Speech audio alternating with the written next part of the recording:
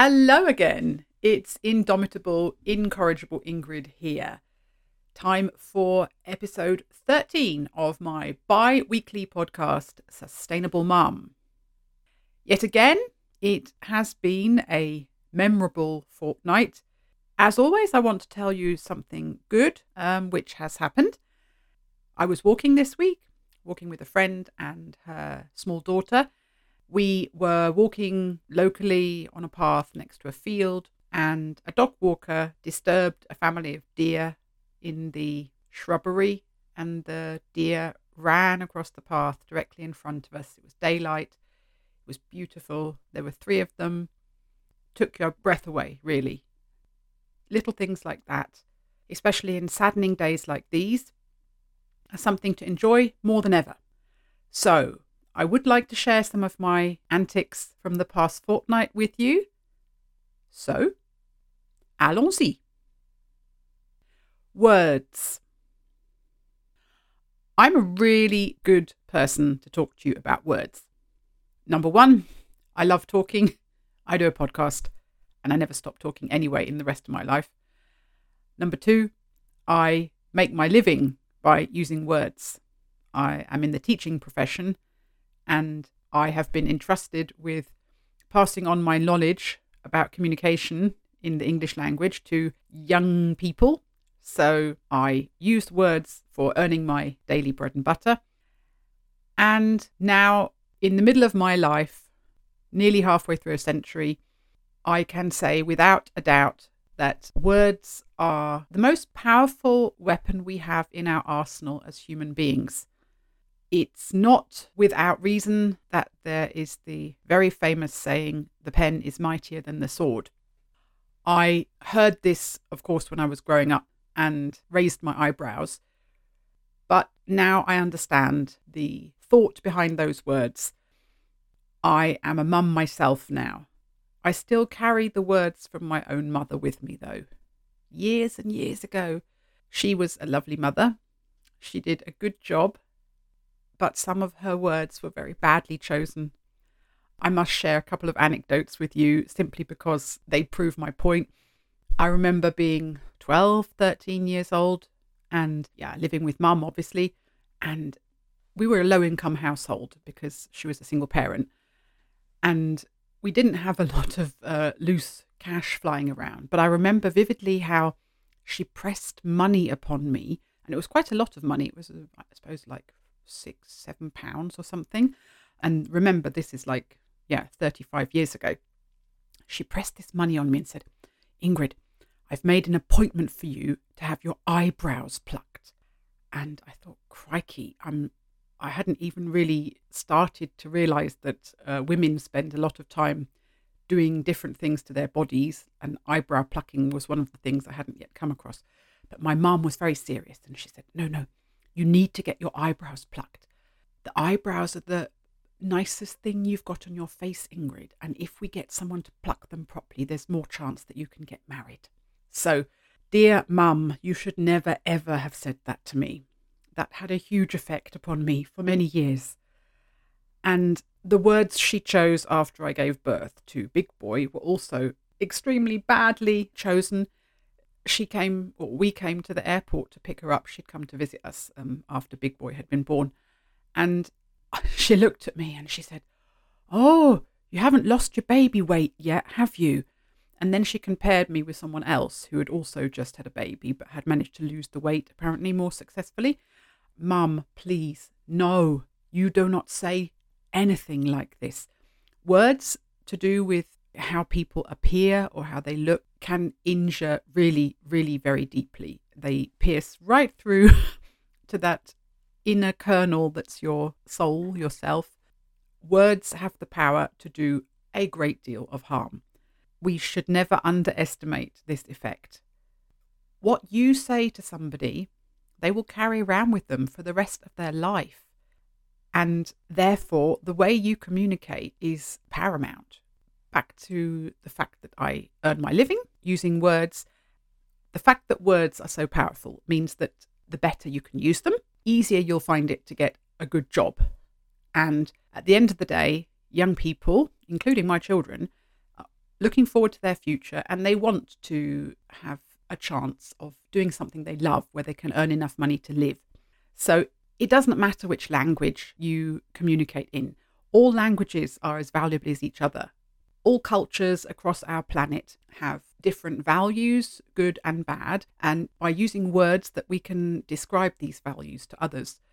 And therefore, every language out there has got something good it can share with the rest of us.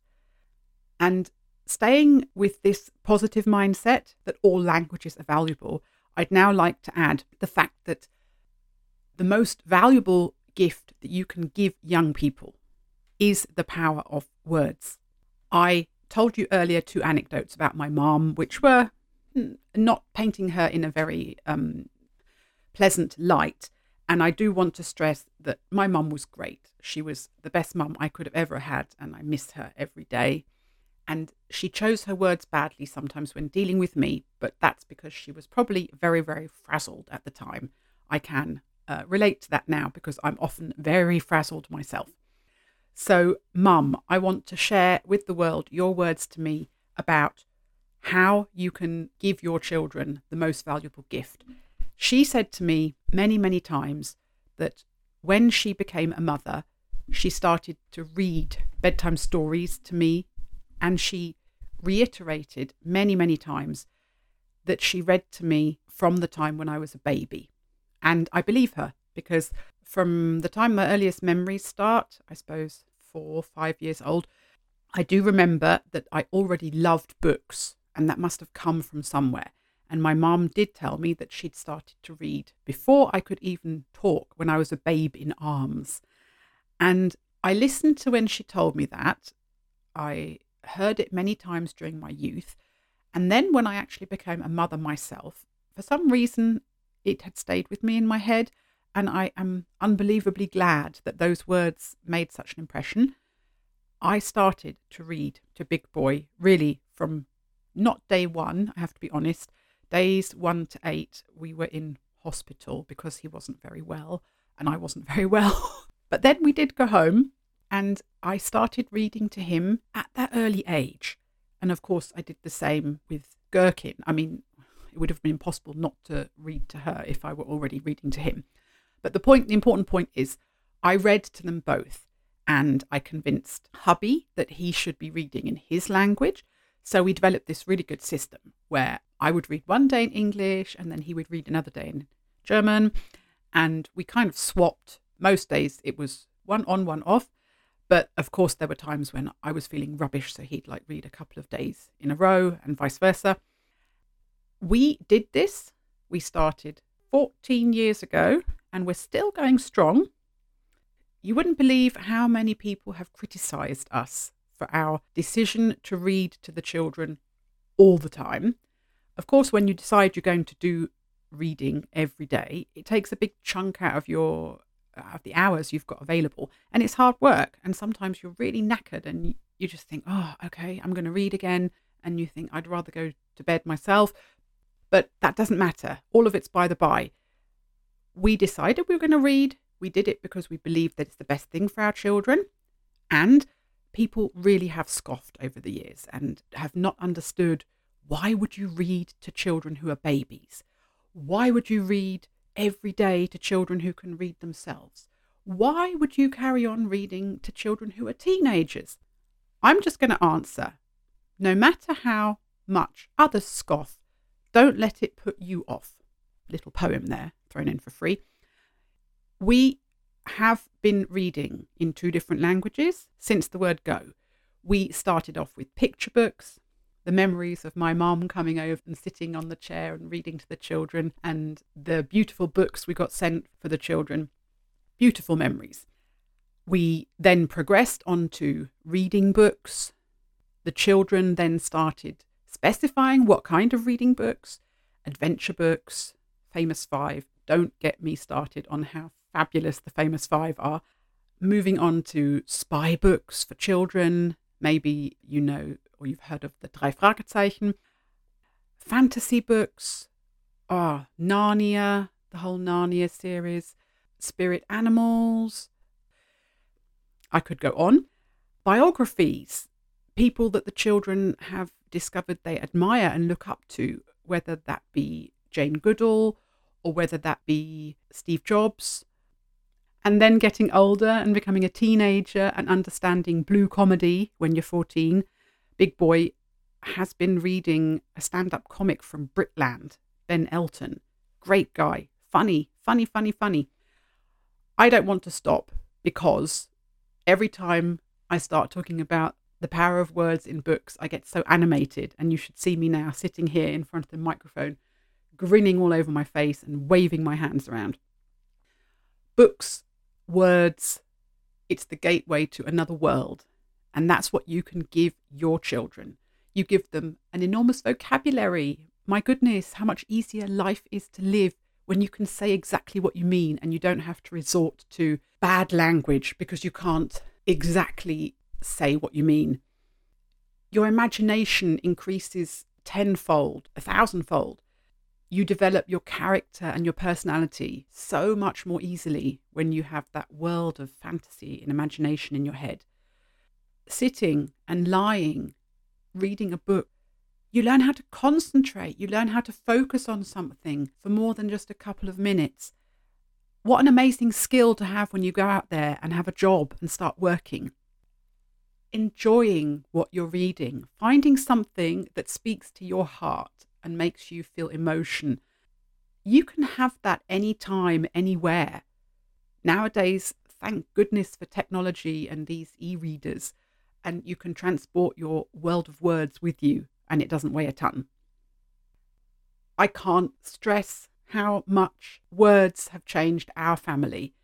And in a very poignant fact, we're now at a point in this family where I am in the middle of my life. I am a woman.